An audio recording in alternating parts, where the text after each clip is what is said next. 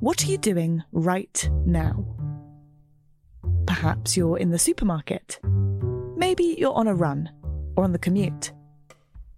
But wherever you are in the world, and whatever you're doing, right now you're also listening to my voice.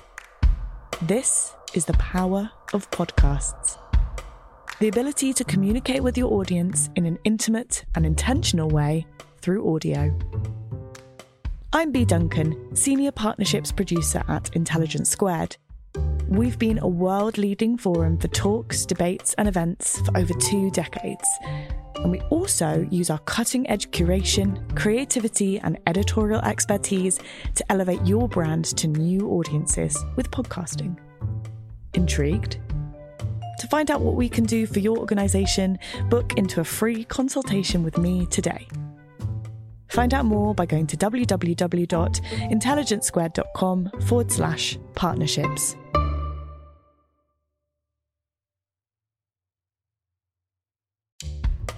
Welcome to Intelligence Squared. I'm Connor Boyle. On this episode of the podcast, we're joined by author and expert on the animal kingdom, Ashley Ward, to discuss the fascinating findings of his new book, Sensational, a new story of our senses. Aristotle said that there were 5 senses, but scientific research suggests that it could be many more than that, with some studies claiming that there are up to 52. Ashley Ward is Professor in Animal Behaviour at the University of Sydney, and his new book further illuminates the often mysterious world of our senses and the mechanisms at the heart of how animals use them to see the world in full. Ashley was joined in discussion by zoologist and broadcaster Lucy Cook. Let's go now to Lucy to hear more.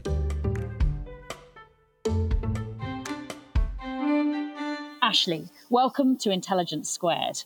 Hi, Lucy. Thank you very much for having me. Oh, no, it's a pleasure. I have to say, first off, I absolutely loved the book. It was just full of so many fascinating facts. I kind of wanted to bother people the whole time, complete strangers, telling them snippets as I was reading it. But I'm going to kick off with a really stark statement that you start the book with, which is that the greater the resemblance, the more effort the fathers put into raising the children. Can you explain to us why you say that? Isn't that an extraordinary finding? I mean, honestly, that was one of the ones that really knocked me sideways. So I guess the point of that is that obviously mothers can be fairly sure that the child is theirs. And fathers can be fairly sure, but not quite as sure. And so there's this idea that the more a child or a baby resembles its father, the more effort that that particular individual puts into his child. And this has been studied cross-culturally across several different countries. And across so many of them, the findings have been clear that this is indeed the case. The more a child resembles the father, the more effort the father puts in. Now, the evolutionary explanation of that, of course, is that the father should invest most where his genes are, involved. So I guess that's what it's all about. But it's, I don't know, we tend to sometimes think as people that we've escaped the evolutionary race in some respects, but findings like this suggest that we really are just the same as any other animal. Well, I tell you, the animal that I quite wanted to be when I was reading the book was the mantis shrimp. Because as you can see, I'm conducting this interview wearing a pair of glasses, and so I'm always envious of animals with extraordinary vision, and the mantis shrimp is truly one of those. Tell me why it has probably the best vision in the world. It has extraordinary abilities when it comes to vision. So it can see, it has multiple sensors for registering colour. Now, we can't be exactly sure what that means. We can't say, for instance, that they can definitely see colours that we can't imagine. But what we can say is that it can see a greater range of the spectrum that we can see. So that's one thing. That in itself is impressive. But I think really what's most impressive, to me at least, about the mantis shrimp's visual capabilities is that it's the only animal that can see both kinds of polarised light. So there's kind of essentially linear polarised light and circular polarised light. And the mantis shrimp can see them both. Now, to us, animals who can't see polarized light, that may seem like a bit of a sort of a shrug moment almost. But what polarized light does is it enables the animal to see contrast better, we think, so far as we can tell. Because, of course, what we're doing here is going beyond our own visual abilities and relying on computers to tell us what it might look like. But it seems that this improves contrast detection and may even allow a kind of different visual sensory channel for them to communicate between themselves with. And it's one of those strange things, those moments of serendipity in science, where researchers have looked at a particular animal that, although fascinating, seem to offer relatively little that could improve our lives. And yet a little work on, well, I say a lot of work on this animal has yielded all kinds of amazing advances and ideas for us to use in remote sensing, for instance, from satellite vision and things like that. So we can use this incredible, enriching study of this particular animal to help us. What the world looks like to a mantis shrimp, we can try and replicate it, but we think it is possibly the animal with the best vision in the entire animal kingdom. It's an extraordinary thing. Yeah, and I guess in a way we don't really know what we're missing because we can't see polarized light. And I thought that was really kind of one of the fascinating things. So I'm fascinated by bias. And that's one of those things, if you're studying the senses, is like, how do you step outside of our very biased realm? Because Aristotle was wrong, wasn't he? There aren't just 5 senses.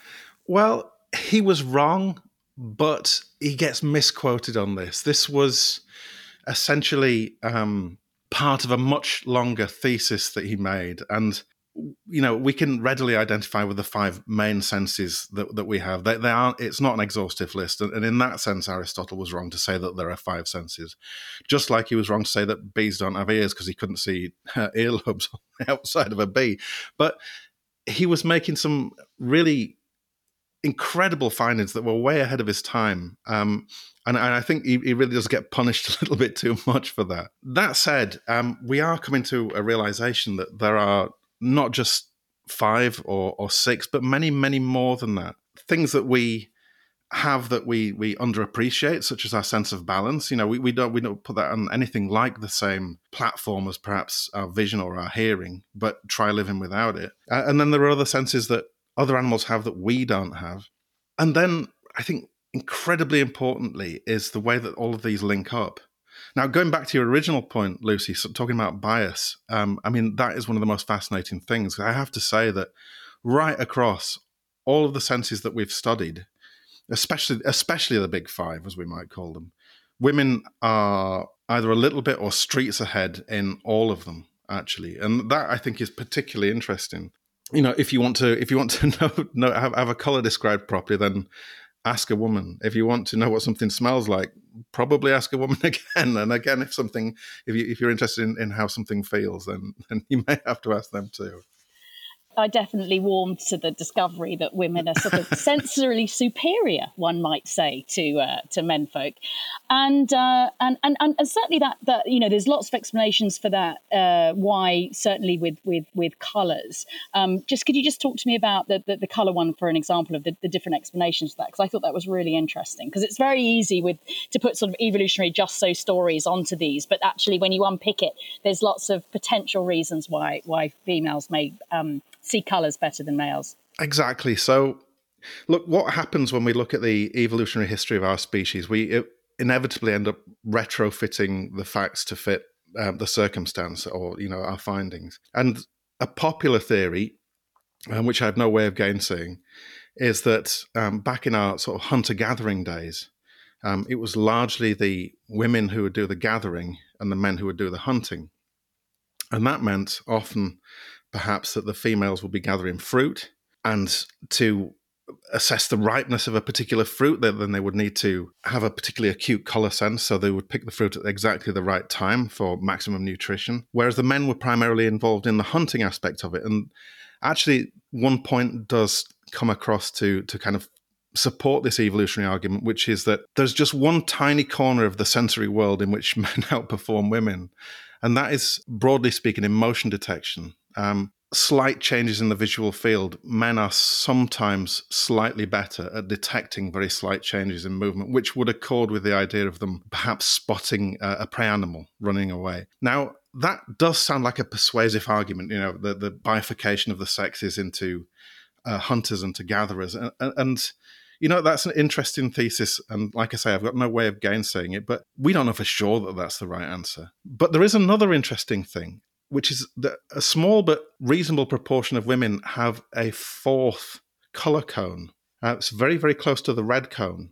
But that means that instead of triangulating all the colors they see and assessing it on the basis of three cones, like just about, most men and the majority also of women do, they have a fourth cone, which improves the acuity of their color detection. And so that's something you get, as far as I know, exclusively in women. So that also plays in as well, which is, it may possibly be related to the hunter-gatherer kind of explanation, but it's a mechanistic explanation. I think it's fascinating in its own right. Yeah, I thought that was really interesting. I didn't know that mechanistic explanation. And of course, colours elicit different emotions in us, don't they? And this was fascinating. Is that something that's innate or learned? Tell me about that. Yeah, that's a great question, and it's very, very difficult. I mean, were we to be perhaps less moral creatures, then perhaps we could experiment with babies from birth and do all the kinds of controlled experiments we'd need to do to answer the question properly. But it's certainly true that certain colours have a stronger emotional impact on us than others. Red, for instance, is a common warning sign in nature, and it seems to affect us even in our modern lives. So when we see red, we use red for stop signs and for all sorts of emergency signs, things like that. Red does seem to stand out to us and prime us for action in a way that perhaps other colours don't. Blue, by contrast, is somewhat a calming colour. And it's actually, strangely enough, the favourite colour of people across just about every culture who's ever been asked what their favourite colour is as well. So blue we do warm to, almost paradoxically, because we think of it also as a cold color, but there you go. In terms of your question, though, is this innate or is it something that we learn? There's a suggestion based on testing children before they develop language, before they've had a chance to be, I guess, schooled by other generations, that red has a certain salience to them which continues into later life. So it does look as though this is something we're born with, that is potentially innate. Yeah, that's fascinating. And it makes me wonder, when it came to choosing the colours for your book cover, so what colour, tell the listeners if they don't know so they can spot it more easily in the bookshop, but what colour is the book cover? And was that a tactical decision? Well, I would love to claim credit for it because I think the cover of the book is a beautiful thing, but it was almost nothing to do with me. They presented me with these drawings and I just thought they were gorgeous and done by a person with far more talent than me. And she's done this wonderful design, which is basically a navy blue with all kinds of sense organs and different animals that appear in the book. I mean, the book is mainly about humans, but I refer to animals extensively as a means of sort of seeing where we sit within the pantheon of different animals. And it really is a gorgeous thing. Yeah, I mean, I was particularly interested because it did talk a lot about humans. So there's been quite a lot of books recently that have covered the animal sensory world very comprehensively. So for me, the thing that I found really interesting about your book was that it was largely looking at the human experience with reference to the animal world. And one of the things that you talk about, which is a visual thing, is our concept of beauty and what, as humans, we find beautiful. So tell me a little bit about that. It's a bit of a minefield, of course, because I could be drawn into a debate about whether certain people are beautiful, and of course, you could get any two people and they will never agree necessarily on what is and what isn't beautiful. And indeed, philosophers have been arguing about this for centuries, millennia, in fact. And there is a lot to be said for the phrase "beauty's in the eye of the beholder." And yet, there's some really interesting research on this. If we're talking about people, for instance, we tend to find that if you... I remember walking around an art gallery in Sydney some years ago where they'd taken pictures of the people who'd gone into the gallery and then made a composite, basically an average face of all those people who'd gone in. And the amazing thing was that although this represented multiple different people from multiple different cultures and races and both sexes and all kinds of genders. The face that came out was incredibly beautiful. And that actually is roughly what has been found in scientific studies of this. So if we take, for instance, 100 male faces and then average them and ask a heterosexual woman, for instance, which she finds most attractive, let's say, she'll tend to pick the composite image over any of the individual males that went in to make that image.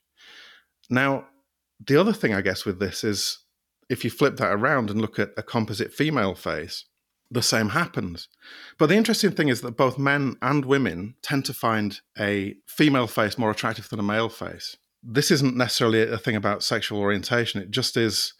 It seems to be that to a human eye, the female face is a more attractive face, which personally I wouldn't disagree with. But it's interesting that it is so strongly felt. It's just such an interesting topic. I mean, there is danger in ascribing somebody value based on some kind of subjective assessment of their attractiveness. But it does seem to be something that we do, even if it's self-conscious. And in fact, there have been some really quite, I guess to a modern perspective, kind of shocking research into this that doesn't really happen so much anymore, which I think probably is a good thing. But people were asked to assess personalities of individuals based on photographs that were furnished of those individuals. And even when you give people basically an identical kind of CV or resume, but with different pictures on there, they tend to warm most and to judge more favorably the people who are better looking, even though there is no other aspect of their personality because the people are assessing on the same CV. So yeah, it's called the beauty is good phenomenon. And unfortunately, it does seem to be deeply ingrained within our species that we see somebody who is noticeably good looking and we think they're a better person for it. And it's, that's a bit challenging, but I think recognizing that and being aware of it is at least a step that we can make for those of us such as myself who aren't so good looking. We can fight on a more even field. Yes. Yes. I mean, it does seem like it's potentially something of a flaw for us to sort of have this overvaluation of beauty, Absolutely. It doesn't really seem like it's particularly advantageous, and possibly might be the the decline of the great flaw of our species, potentially. No, I completely agree with you. I mean, there are, again, evolutionary explanations for it, which suggests, that perhaps people are looking for better genes, let's say, for a potential offspring. But again, I think we're reaching a little bit if we were to put it entirely down to that. There just does seem to be some kind of glitch in the matrix there, I think. And moving from things that we find attractive to things that we find deeply unattractive. So talking about a glitch in the matrix, I am one of those people, and I think in the book I discovered something like 20% of people that really can't tolerate certain sounds. Like if I have someone chewing loudly near me, it just enrages me. And I'm delighted to discover after reading your book that I am not alone, and that this is a natural thing. So tell me about what's wrong with me, Ashley. Nothing is wrong with you. That's the good news. And there's a reasonably high proportion of the population who are what's known as mesophonics, which describes a condition whereby a peripheral noise isn't merely kind of background annoying, but actually goes right to the heart of your anxiety and anger responses and triggers something which is, to those people who aren't affected by it, a response which seems disproportionate. But it's really not a conscious thing. I mean, if you take, for example, a scream, we are pre-programmed to respond very strongly to that. High-pitched noises, they demand and get our attention. But it seems that in these people with this particular condition, perhaps yourself, Lucy, that it isn't merely that, but it's a specific range of sounds that seems to have some commonality. So high-pitched noises, it might be a scream, or it might be something which roughly in a sonic auditory sense in some way mimics a scream. So anything that's really high-pitched, you might think of, a knife going across a plate, which just sends shivers down my spine. But again, it's that high-pitched thing, and that does seem to tap into the same response that we get from a scream. Things like that. But on the other hand, various wonderful studies have been done on this, and various kind of questionnaire type approaches have been taken. And across the board, people seem to be, or seem to like least, and it'll come as no surprise, the sound of someone vomiting.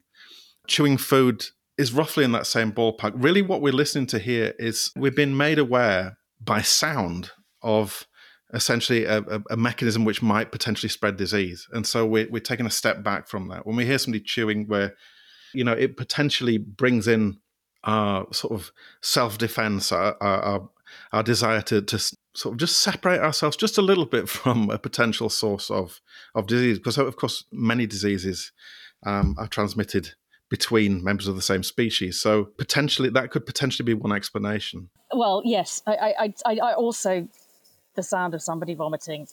Oh, yeah. That's just next level. So, yeah, I mean, it makes sense, doesn't it? It makes sense that we'd want to get away from these things. What do you get the person who has everything? How about time with some of the world's most brilliant minds? Intelligence Squared Plus gift subscriptions at $14.99 per month give access to our entire video library, as well as live streamed events every week. You can pick the length of the subscription at the checkout, and best of all, there's no delivery time. Visit intelligencesquaredplus.com today, or click the link in our episode description to get yourself a gift subscription for a loved one today. But of course, then there are sounds that we absolutely love. And the poet Henry Longfellow described music as the universal language of mankind. Could you unpack that for us?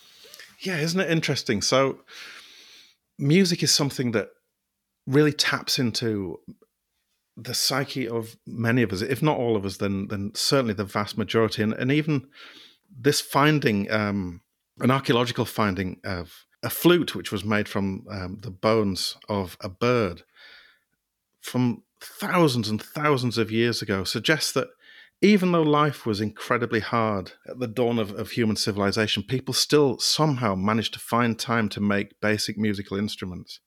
So it's something which has always given us a huge amount of pleasure. And it would have to be that way for people to take the time out to fashion their own musical instruments. I find that fascinating. So it's something about music which really speaks to all of us. That doesn't mean that necessarily we're all interested in the same kind of music. There seems to be a very strong cultural angle to this. So in the book, I talk about my own personal musical tastes, which, are not everybody's. Not everybody's, it has to be said. And there are certain kinds of music which really I just can't get my head around, jazz being one of them. Now, the problem must lie with me because I know that an awful lot of people like jazz. And yet I just don't like it at all. It's a musical equivalent of chewing for you. Yeah, I guess. Yeah, I hear jazz, my heart sinks. It's wrong of me, I guess, because so many people like it. But the really interesting research on this suggests that it's just about learning patterns within music. So if you're aware of kind of, if you like, in a very rough sense, the rules that a piece of music is following, then you'll be able to essentially follow that music and get more pleasure out of it. Now, that's partly cultural, so you learn the rules early in life. Doesn't mean you can't learn them later in life, but you learn these rules. And if the music is, in a broad sense, following those rules, just occasionally maybe diverting slightly, just to surprise you enough to keep you interested, then it gives us this frisson, this feeling of kind of excitement. We get a squirt of hormones in our brain to give us a rush of pleasure. And it seems that, music for so many people fulfills this fantastic role in our lives. The other interesting thing about music is that if it really is, as Longfellow said, the universal language of mankind, then what we should be able to do is to take little excerpts of music and play it to people around the globe in across different cultures, and for them to be able to recognize, for instance, whether this was a sad piece of music, maybe in a minor key, or a really upbeat piece of music. And remarkably, that was the case. So there does seem to be some basic truth to what Longfellow said all those years ago, that we may all be speaking a different language, but certain kinds of music make us all, or just about all of us, feel roughly the same way. And I find that utterly fascinating, I have to say. Yeah, fascinating, and they're lovely, those unifying things, aren't they, really? Things that bring us together as a species, and the idea that there is this sort of unifying music that would bring us all joy and make us all happy is a lovely thing, isn't it? Couldn't agree more. Yeah, we focus a lot in the modern age on the things that differentiate us, that separate us, and we put people in boxes and other them. But I think really one of the wonderful things about this book and researching this book has been, the commonality that we have, this sense in which really we may have a somewhat different sensory experience to others around us, but really the commonalities are far more compelling and greater than the differences. Absolutely. And, of the five senses, I suppose, if you think about what could you bear to live without, and there's we're sort of primarily visually motivated. And so, nobody, relishes the idea of losing their vision. And I guess sound, music is so important to us, uplifting our spirits and everything. But smell, of course, is like often is the one that people, in particular, wasn't there was a survey of teenagers that said that teenagers disregarded smell so much that they would rather lose their sense of smell than their mobile phone. Tell me why teenagers are so misguided and what they'd be missing out on, and why is it that we sort of disregard our sense of smell so much? This is such an interesting story because we're used in the West to think of in terms of a sensory hierarchy where, as you say, we place sight and hearing right at the top of that scale, and smell in that hierarchy we've developed is very often found towards the bottom, usually at the bottom. And it's strange, actually, because, smell is incredibly important. I've lost just about my sense of smell, which is, I miss it terribly. But the interesting thing about it is that our diminution of the sense of smell has a long history. So during the start of the Enlightenment and subsequently, we placed a premium on observation, on direct observation of quantifiable things. Now, you can quantify to some extent things that you can see and things that you can hear to a much greater degree than you can quantify things that you can smell. We find it very, very difficult to describe in any really accurate sense what we smell.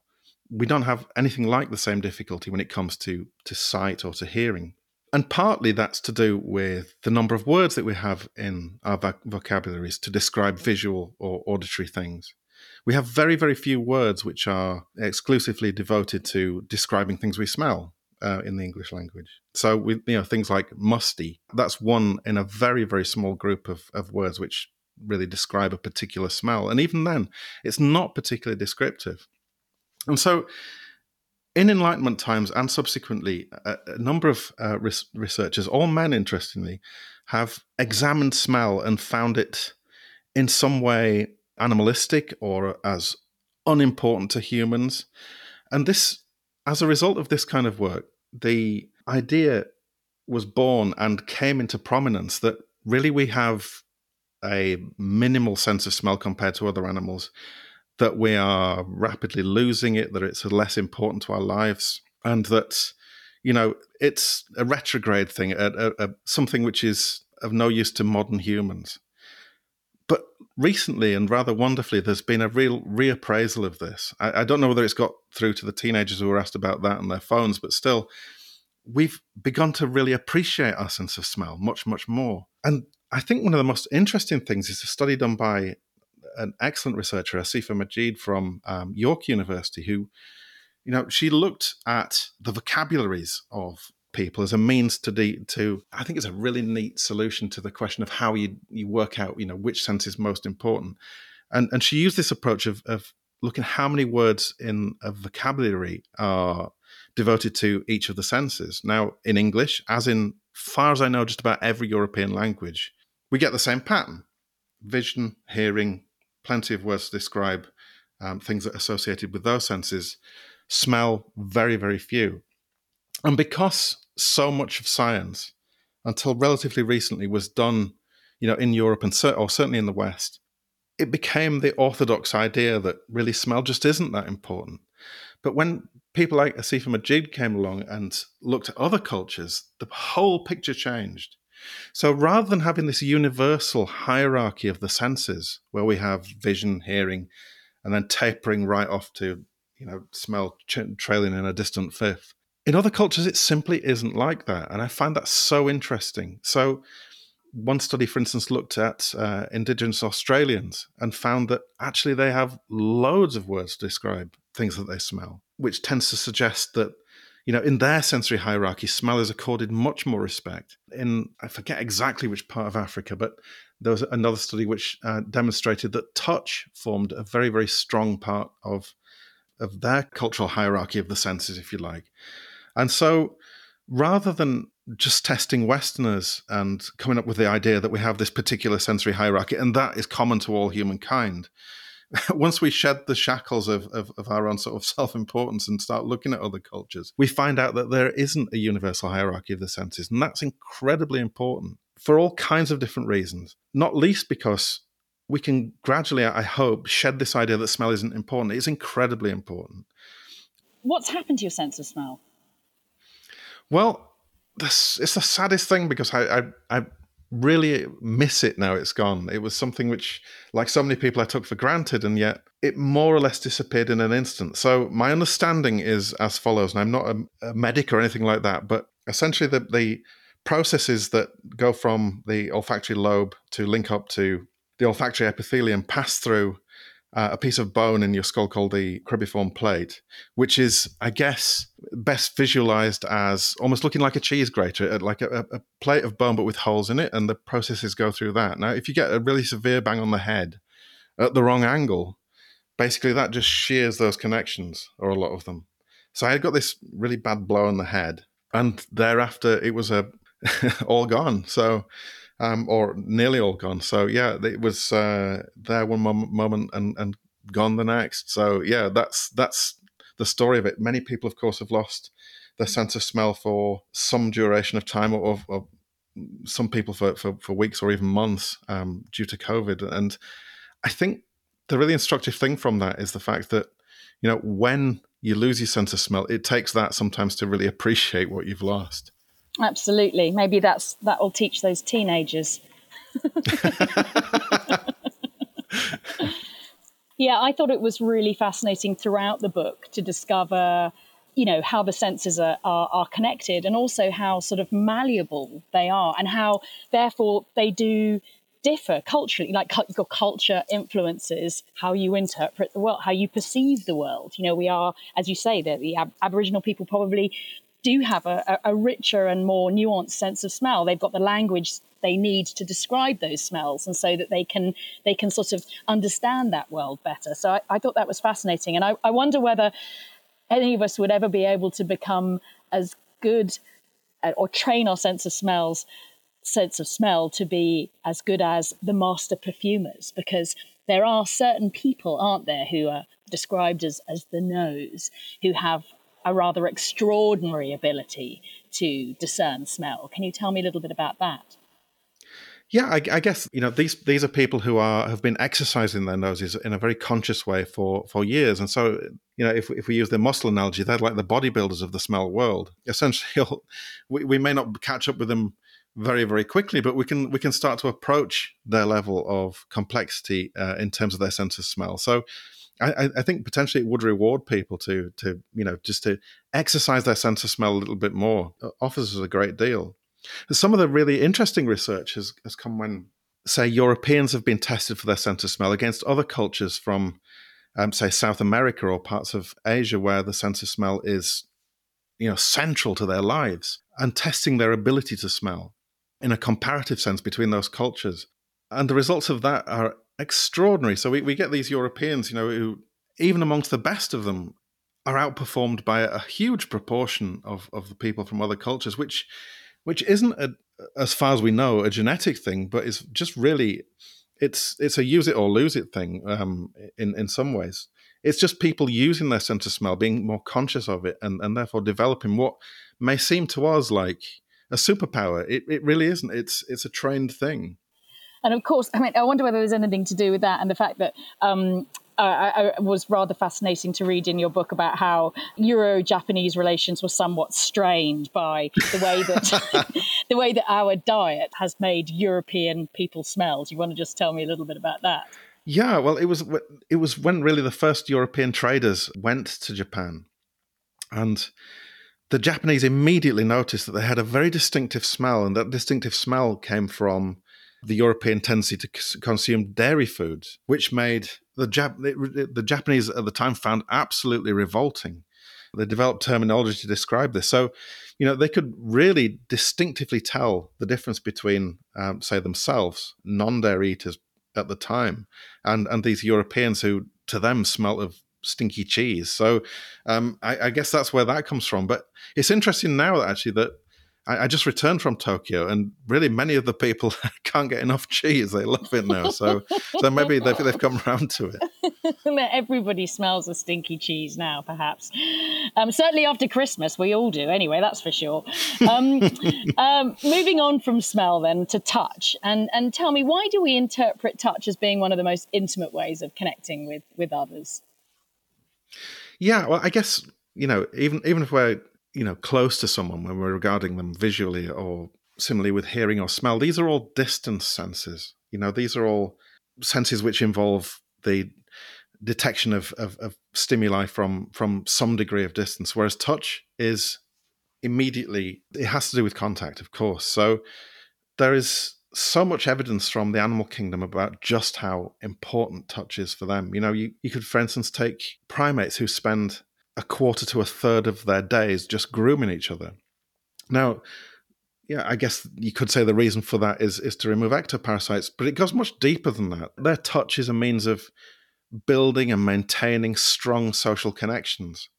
And sadly, it's something which has been receding in modern life. We are, for good reason, but nonetheless somewhat regrettably, reluctant to touch other people. It's a very tricky thing to negotiate, but people have used this term touch-starved. We look how important it is to our very closest animal relatives, and then we look at how little we do it in comparison. And you've got to think we're missing something.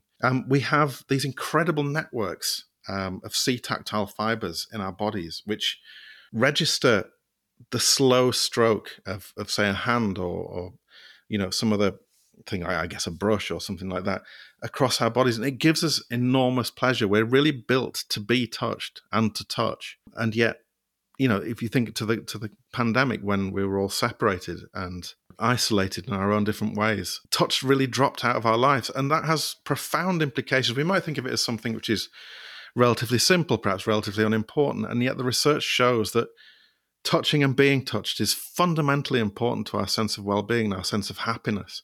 And our bodies are really built to register the kind of slow caress that we would get from a loved one.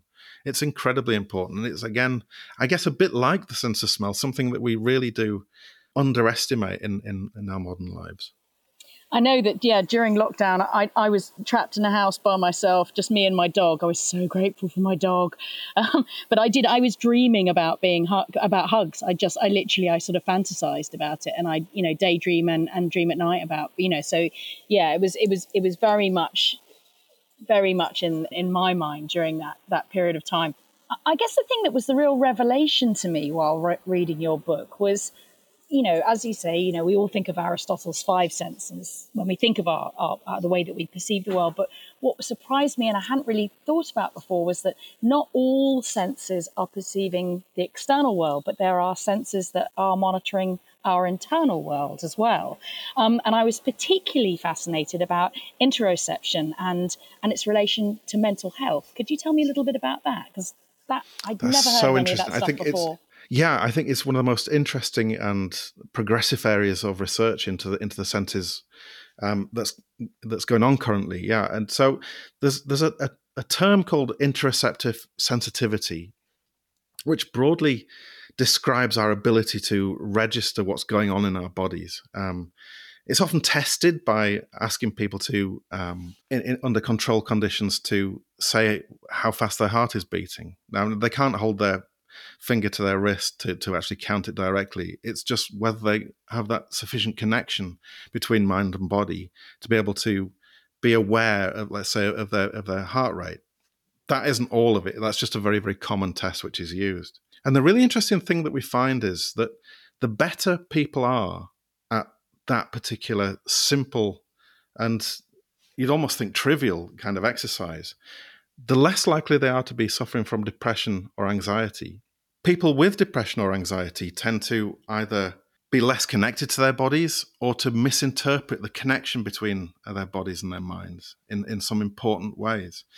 And it's often been said, that exercise really helps with mental health, with both depression and anxiety. And what I think is absolutely fascinating is that it may be that exercise is helping to build stronger links between mind and body.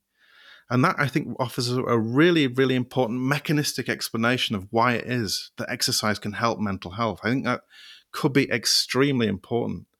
Because although, as you say, we've focused a lot, whenever we discuss the senses, we focus on the senses that collect information from outside and much less on the senses which are essentially collecting information from within. It might be our level of hunger, it might be our level of thirst or our heartbeat or our levels of anxiety or what have you. Although we categorize them as exteroception and interoception, they are intrinsically and intimately linked, so that our interoceptive selves provide the context in which we interpret the signals that are coming from outside. So, if you've ever been lucky enough to fall in love, you know that all the music sounds wonderful, everything smells great, everything looks beautiful.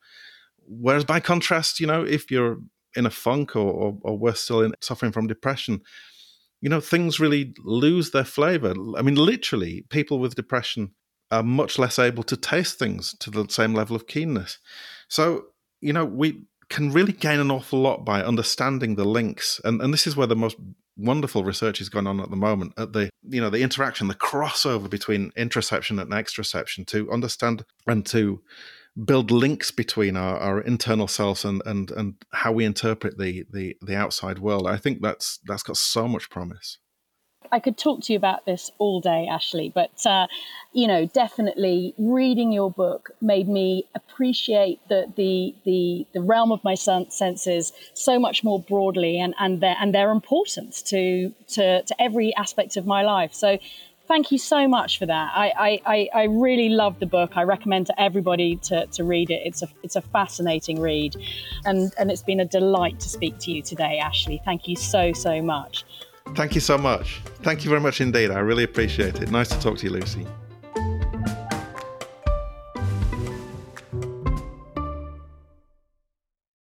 What are you doing right now? Perhaps you're in the supermarket. Maybe you're on a run or on the commute.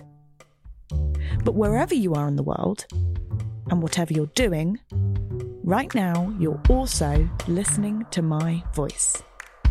This is the power of podcasts. The ability to communicate with your audience in an intimate and intentional way through audio.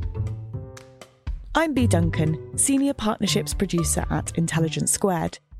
We've been a world-leading forum for talks, debates and events for over 2 decades.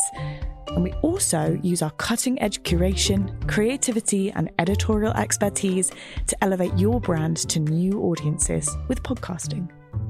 Intrigued? To find out what we can do for your organisation, book into a free consultation with me today. Find out more by going to www.intelligencesquared.com/partnerships.